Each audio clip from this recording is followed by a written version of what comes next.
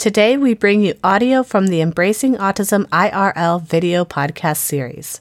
Welcome to Embracing Autism IRL. In this video series, we interview guests from a variety of backgrounds who are all linked together through autism. From advocates to therapists to parents and autistic adults, this series will take a well-rounded approach to sharing diverse perspectives on autism spectrum disorder. Our guests are encouraged to speak freely and be their authentic selves when discussing controversial yet critical topics in the autism community. If you'd like to watch the full unedited video of our interview-style podcast spinoff, Embracing Autism IRL, please subscribe to our YouTube channel of the same name and follow us on Facebook and Instagram at Autism Wish. New episodes release monthly.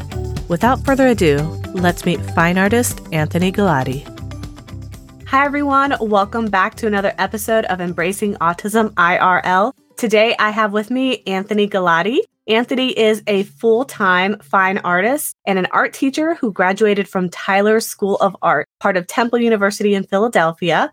He currently teaches drawing and oil painting lessons online and has had many solo students as well as group classes. He's got lots of experience working with the special needs and neurodiverse community, including respite work, regular volunteerism at a special education school, and meaningful relationships with special needs members of his community. He currently resides in New Jersey with his girlfriend and 2 cats. Hi, Anthony. How you doing? I am great. Yeah, that's all accurate. What type of cats? One is feisty, one is a little more mellow. So they're both rescues, and they're both, the one is like, I don't know, about 13. We got another cat a couple years ago, and she is so small. We thought she was a kitten when we got her, but we found out when we took her to the vet, she's actually full grown. But whoa. She goes into total, attack mode whenever she sees the other cat, because we think that she was probably like an alley cat and she had to fend for herself. And she probably had a lot of, fights before we got her. So basically we have to keep them separated. We tried introducing them together many ways and just didn't work. But so she's like me then, small but feisty. I'm 4'11", so. Oh, wow. Yeah. Yeah, you would have a lot in common with her. Yeah, you'd never know from just looking at her. She looks really cute and nice, but as soon as there's another cat, it's like she goes from Jekyll to Hyde, and you can see like the horns coming out. But I'm glad I asked, because that's hilarious. So, Anthony, I just wanted to start off. First of all, thank you for joining us today. I appreciate you taking the time to talk to me. I wanted to learn a little bit more about you and specifically why you decided to pursue art. Well, for me, it's always been a foregone conclusion that was what I was going to do. I mean, there was a little while when I was younger that I thought about being a vet, or I heard that you make a lot of money as an architect. And so I thought about that for a while, but then I was like, I don't really like math, so probably not going to do that. And actually, one of my solo students now, both of her parents are architects, and I was telling them that story, and they were like, oh, yeah, it's not true. We actually don't really make that much. I was like, okay, well, good thing I didn't do that. I've always been drawing since I was little. My mom said even when I was in preschool, the teacher was telling her that they could tell I was already making kind of advances ahead of the other kids. So it's just been really always a matter of exactly what I was going to end up doing. There was a time when I wanted to do sci-fi and fantasy book covers when I was in high school, and then got to a point where I kind of didn't want to paint other people's ideas so much. And so I always kind of knew I'd probably end up there at some point in some way. I find that really interesting because art is really often an expression of like your internal self. To me, being attracted to different types of art makes me feel like we are actually being attracted to different types of personalities, if that makes sense. So it's kind of interesting when I think about that from like the perspective of like neurodivergencies and like autism. I wonder if I was in a room full of autism inspired or autistic art, would I find myself like more attracted to those than I would something that was not autistic art? I don't know. I'm just like curious if that experience would be different. But I wanted to ask you, because you have said that you have worked with the special needs community. What has that experience been like? What sorts of things have you done? And have you seen any sort of intermingling between art and special needs? My girlfriend is a special ed teacher at the Matheny School in Peapack, New Jersey. She's been there for several years, and I've had a lot of experience going and working with the kids there. They actually have an arts access program where there are people that their whole full-time job is just to be human brushes, where basically like the kids at this school, pretty much almost all of them are in wheelchairs. Many of them can't talk. So, there's some fairly serious situations with them. And so many of them can't actually move their arms. So they'll just direct a person to do a painting for them. And they'll say like, okay, which color do you want? And then in whatever way that, the kid or the adult needs to, they'll just kind of let them know, okay, I want yellow. And and we want to like a line going over there, and that kind of stuff. So it's That a is really so cool cool. program. Yeah, and they sell the paintings, and people come in and buy them, and they have like shows from time to time. So yeah, it's really cool. So that's definitely a place where they come together, and I think that the residents that live there, they really enjoy it as like a way for them to do something creative and have an outlet for if they have frustrations, or if it's just time to play or whatever it may be. Yeah. Have you seen art helping neurodivergent individuals? I know you mentioned people with like physical disabilities. Have you seen it impact with neurodivergent minds? Yeah, I've had some students that were neurodivergent, and definitely it can help with self-esteem and, like I was saying, frustrations. I mean, for some people, if there's certain areas they have a hard time with, like if they feel like they can't do something well in one area, especially if it's something that other people that are neurotypical can do, maybe that's hard for them. But if they can do other things better than maybe an average person, then maybe it kind of balances it out a little. Most people walking down the street, if you just stop them, like 9 out of 10 are not going to be able to draw that well, probably. A lot of people look at artists as like these magical beings that come from another dimension or something, and I've been like set up in Central Park doing paintings where people will walk by and just say like, oh, I wish I had a talent, like things like that. What I always tell people is anybody can learn. I may have had a head start, but if you put in the time and actually work on it, it's like anything else. Michael Jordan didn't become an excellent basketball player by never practicing. All these other different skills, they're really not that different in that way. Whatever you spend your time on, you're going to get better at, hopefully, unless you're really not meant to do it. But even then, there's so many different varieties of art that I just feel like there is probably an in for everyone because there's so many options. There's got to be at least one modality or one media that you'd be able to do, essentially. Right. And, some people maybe are not interested in drawing or painting as much, but they are into poetry or playing music. I mean, I've definitely noticed, like I play keyboard, and I've noticed a lot of people that are into painting will also play an instrument. I think it's pretty common if you have that kind of creative energy, it can come out in all kinds of different ways. So for some people, it's just, they got one thing and they're happy with that. But for other people, there's lots of things they want to do. And even as a visual artist, you may want to do sculpture and watercolor and drawing and whatever.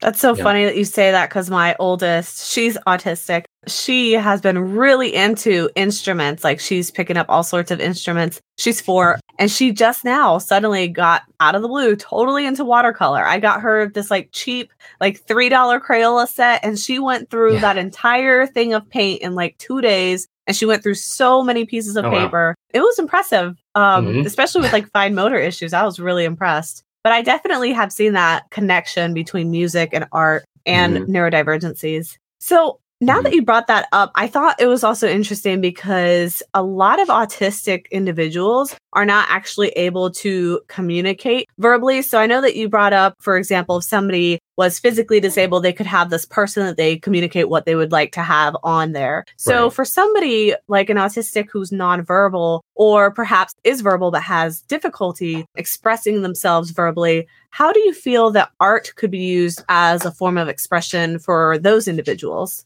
There's all different reasons that somebody might want to make art. And, I think you could look back and say like a pretty large number of artists that are very well known today, they made art because they had to.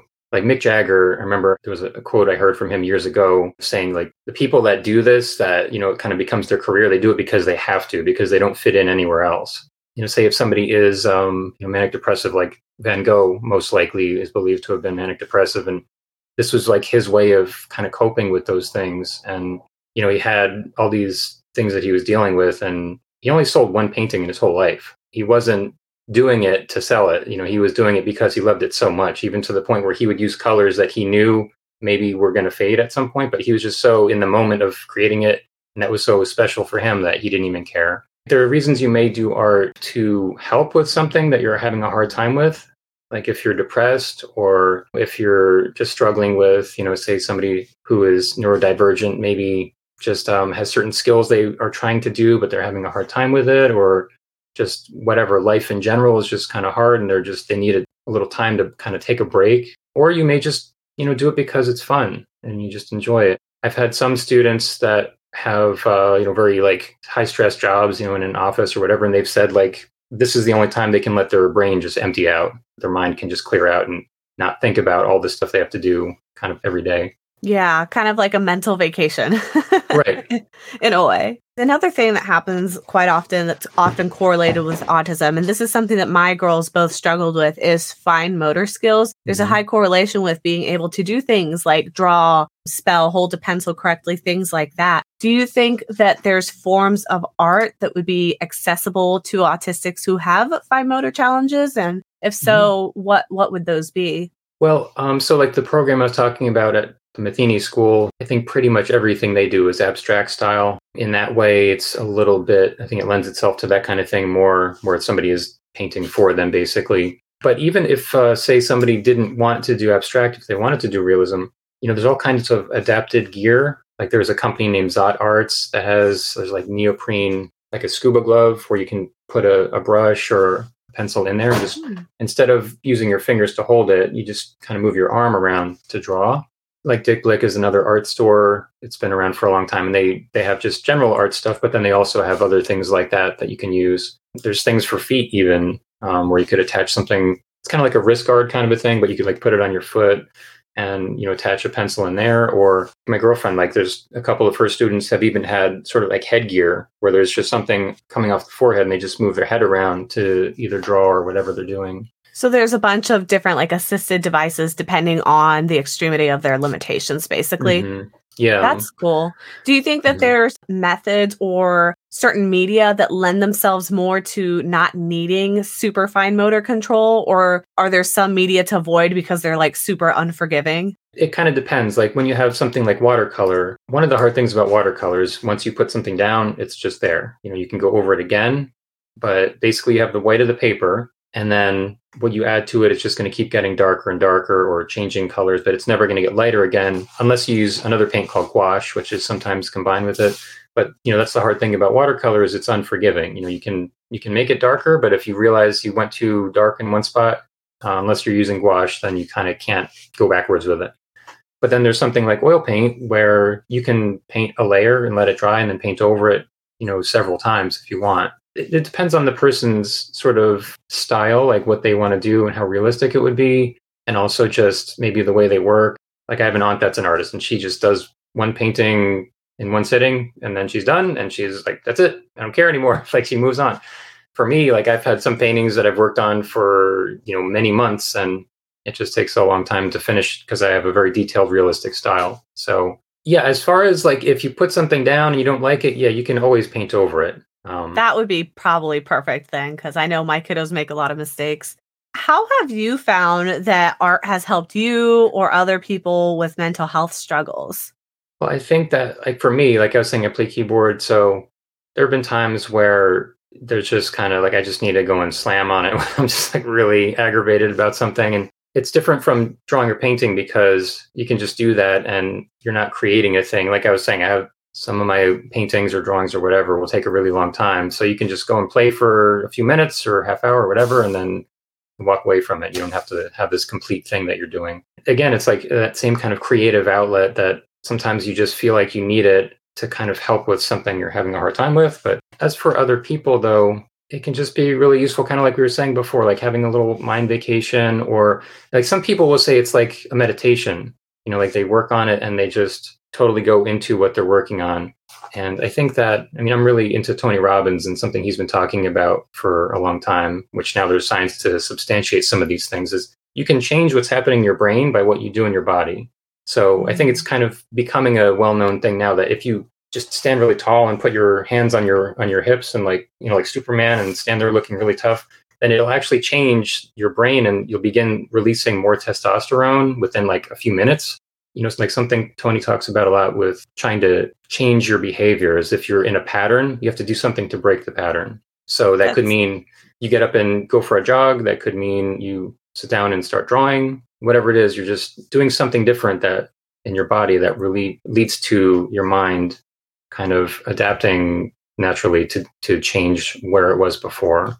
I think that's something that I'm noticing in my eldest because she struggles a lot with behavioral challenges, particularly when she's overwhelmed or stressed. She has a really hard time kind of coping with those emotions. Mm-hmm. And I have noticed that I have been able to redirect her to art and that seems to calm her down right away. Like We discovered this maybe like 2 or 3 weeks ago, that she suddenly has become very attached to her watercolors, and she's always asking us to draw. So I'm noticing that that's made a difference, because instead of her going into these more maladaptive behaviors, we're able to redirect it into something that's healthy and producing something that later she's proud of. She'll show it to us and look like, Mom, I made a rainbow or whatever. So it's actually been really, really good for us. Well, also like we were talking before about like if you have like frustrations and things it's like a way to channel that. Sometimes it's not necessarily like you feel frustrated, so you draw something that's really happy and, totally different. Sometimes when you have that raw emotion, you can actually just put that in whatever you're creating. And I really think that some of the best art comes from that, where there's just something that you just have to get out. And depending on what that may be for, one person to the next, it could be like, for somebody that's younger, maybe a manga character or, anime character or something that's like fighting a monster. For somebody else, it may be just something completely different. Instead of just trying to ignore it, like when you're creating, you could actually just use that as sort of this thing that is motivating you to actually do it. And then when you're done, the energy has passed on into your drawing or your painting. Absolutely. I've definitely noticed that too. My husband's always saying, because we would do these little like paint dates that we would do, paint nights. Yeah. And he was always telling me like, oh man, this is so relaxing. I wish we did this more often. Even without intending to, you always get a little more zen after the fact. Even if you're not actively trying to, it like happens. Well, yeah. My girlfriend has actually told me just watching me paint is like watching fish. So I don't know if that's a compliment or an insult. Well, just like watching fish is relaxing. Yeah. So I'm just messing with you. Yeah, okay. So there's some autistics who, like myself, struggle with aphantasia. And for those who aren't aware, aphantasia is the inability to visualize images in your head. So if somebody's telling you to like picture a beach or picture running water in a tree and like nothing comes to mind, you basically just see darkness or something really blurry that you can barely hold on to. There's autistics who have things like that, like aphantasia. But then there's other autistics like Temple Grandin. She basically championed this idea of thinking in pictures, where there's some autistics that think in very, very vivid, hyper detail. So if you ask them to draw a church, like instead of drawing a church, they will draw a very specific church that they've actually seen in person. So my question for you is, do you believe that art expression is possible in both of these scenarios? So whether you have a very vivid imagination and very vivid visual system versus having virtually no visual system? And if so, do you think that there's a specific impact that art would have on those two perspectives? So something that I recommend for most of my pretty much all my students, if they're trying to do realism, is basically working from reference, which means just a photo or a person in front of you or an object in front of you, because a lot of the time, even if you have a good imagination, when you look at something, even if you study it really hard for a while, you're not going to remember all the details when you actually go and try to draw it or create it in whatever way you want. And even if you have a reference image in front of you, like for me, I'll look back and forth just like constantly, just because you got like a half a second before your brain starts forgetting what you just looked at. Even though you think, your brain may think it knows what it saw. If you try to draw it without looking at the reference, then a lot of the time it's not going to really look the same unless it's something you're really, really familiar with. So definitely, if you don't have the ability to see things in your mind, if you close your eyes, that's definitely okay as far as, creating art. And as for people that can imagine a lot of things when they close their eyes, sometimes that can be great. It's just a matter of getting the skills to actually be able to do what you can see in your mind, to do that same thing with your hand. I think either way it works. That's kind of cool. I feel like what might ultimately happen is you get somebody who might be doing like a hyper-real thing, assuming they have the skills to back it up. And then you might get somebody who's doing more abstract art.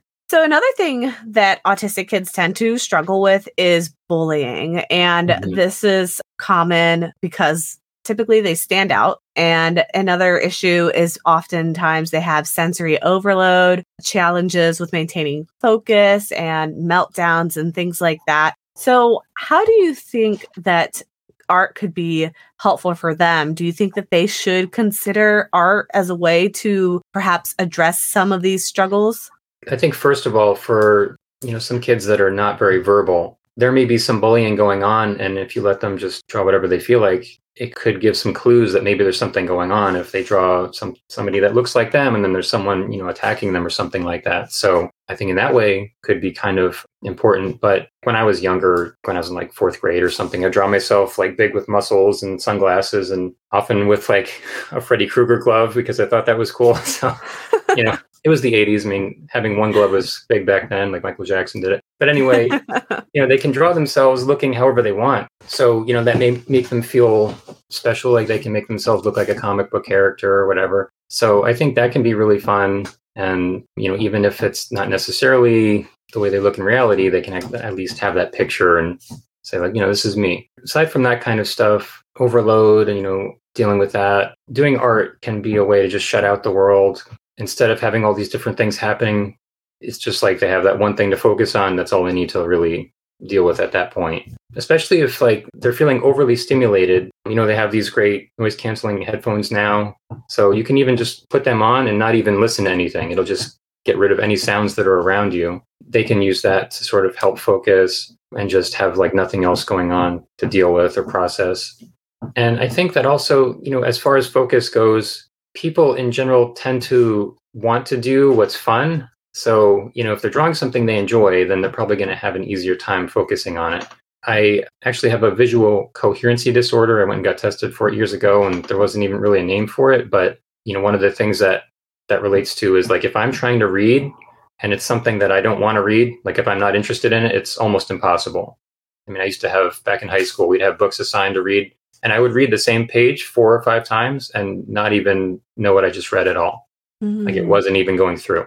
But, I can read something if it's something I'm really interested in. So, again, it's like that whole thing of what you want to do is automatically interesting and you kind of want to do that. Some people may still have a little bit of a struggle, but I think that makes a big difference.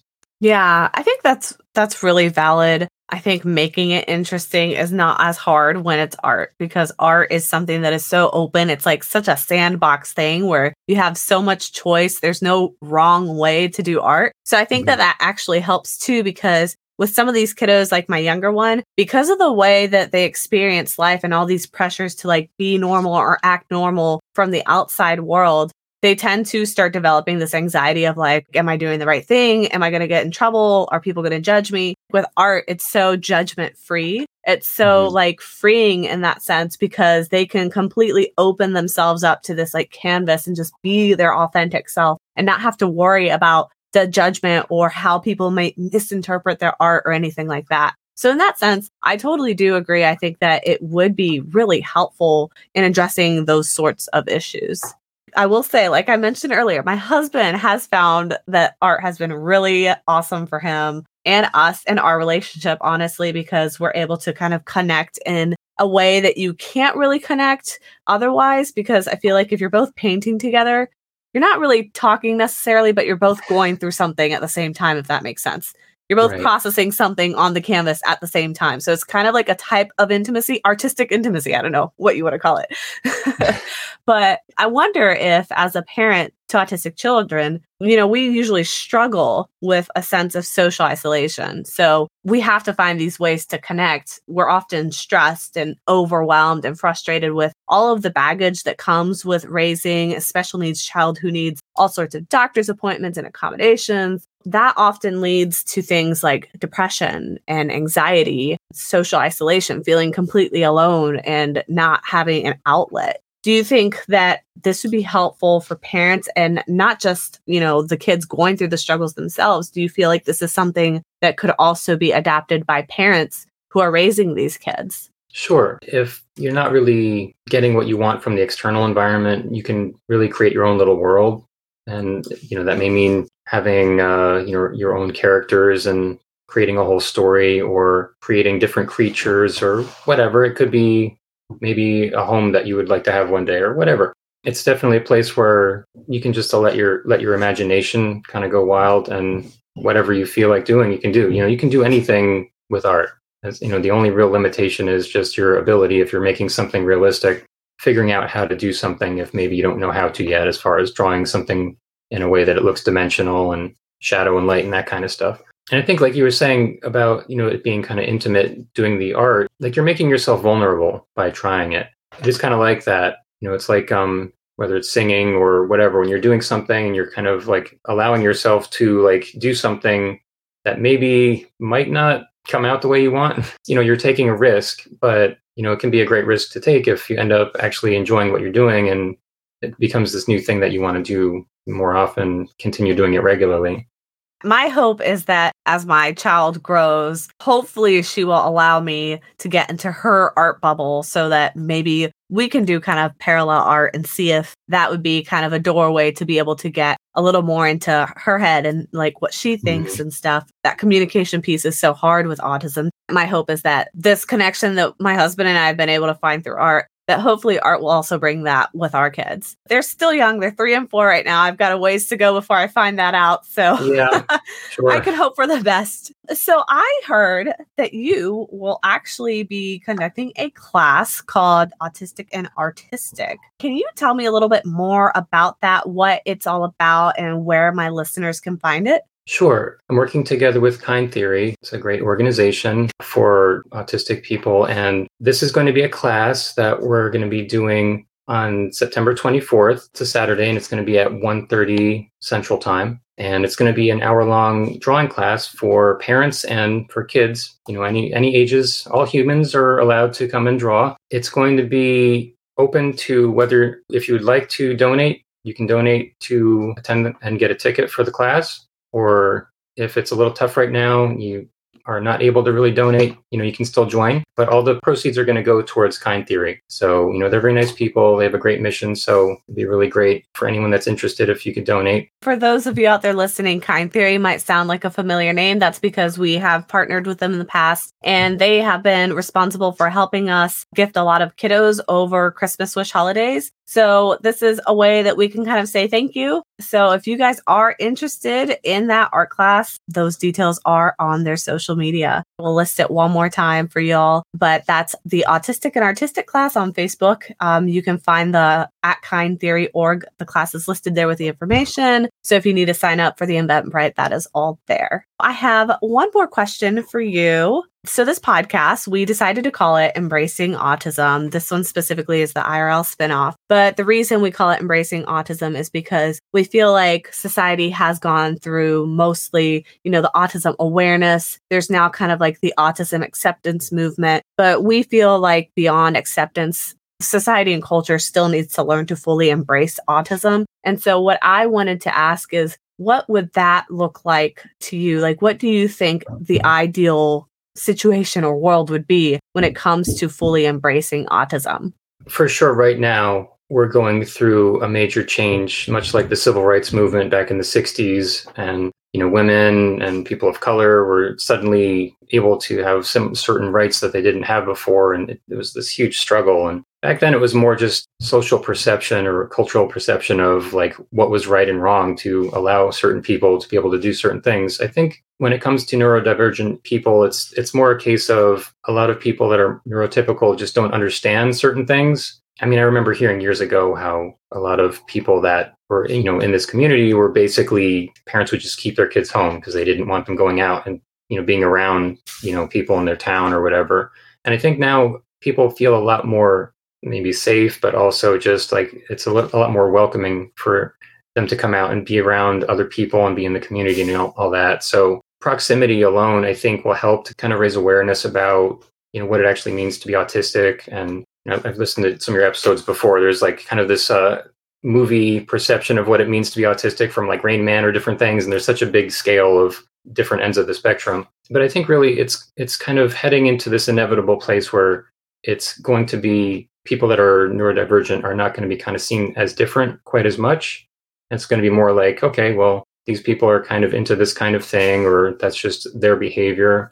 It'll just be kind of more kind of every day for people just to be around someone like that, maybe at a certain job. And, in the past, maybe you didn't see people that were neurodivergent being at certain types of work as much. But now we're seeing that certain people have these extreme skills that most people are totally incapable of doing, with math or whatever. I saw an article a couple of years ago somewhere how it was actually talking about how there are certain industries that are actually seeking out people that are, autistic because they've recognized there's certain skills they have that just no one else really has. Of course, not all autistic people have those same abilities, but some, definitely do. I think it's really just leading to a place of things being more accepted and normal. Yeah. So basically like normalized to the point where you're not really have to think or worry about acceptance because everyone just does it.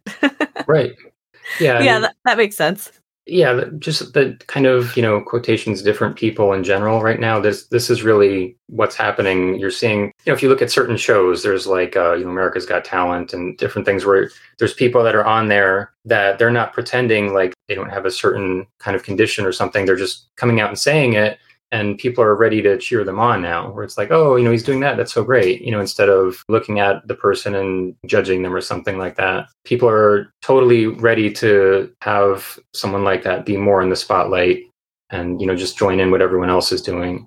That makes sense. I've seen that cultural trend too. Before we wrap up, I want to give you the opportunity to share with our audience where my listeners can find you. Do you have social media, website? Where are you present on the internet? My website is just my name. It's anthonygalati.com, ANTHONYGALATI.com. If you're listening to this, not right around the time that we're recording it, hopefully we're going to make the autistic and artistic class kind of a regular thing if we get a good response. If you go under lessons, like say if you listen to this in a month or something, if you go under lessons on my site, then if we have another one coming up, you'll be able to see it there. As far as my social media, you can look at my Instagram, AnthonyGalati _art. Oh, you know what? Let me just make sure I don't screw this up. It looks like it's Anthony _Galati _art. That's what it is. You know better than me. So I don't have to type that in myself very often. But yeah. _ in between my name and in between art at the end. Then yeah. Awesome. So that's the best place to see my work on social media. Thank you so much. This was a really interesting conversation. I know I've learned more about art and its impact with the special needs community, and I definitely think I'm going to be trying to pursue this a little bit more with my kiddos. I think it will be a really great outlet for them. So I appreciate this, and hopefully we will see some of our listeners at that class. If not, if you hear this too late, you heard what he said, there's going to be more upcoming events on his website. So stick around and stay tuned. Make sure to follow him on Instagram and Facebook. Thank you so much, Anthony, for joining us today. Okay, Leah, thank you so much also. It's great being here. Thank you. Have a good one. This has been the audio from the Embracing Autism podcast live stream series. Please check out our YouTube channel at youtube.com/@autismwish to catch these shows live. Otherwise, stick around next week for our next episode. This is Embracing Autism.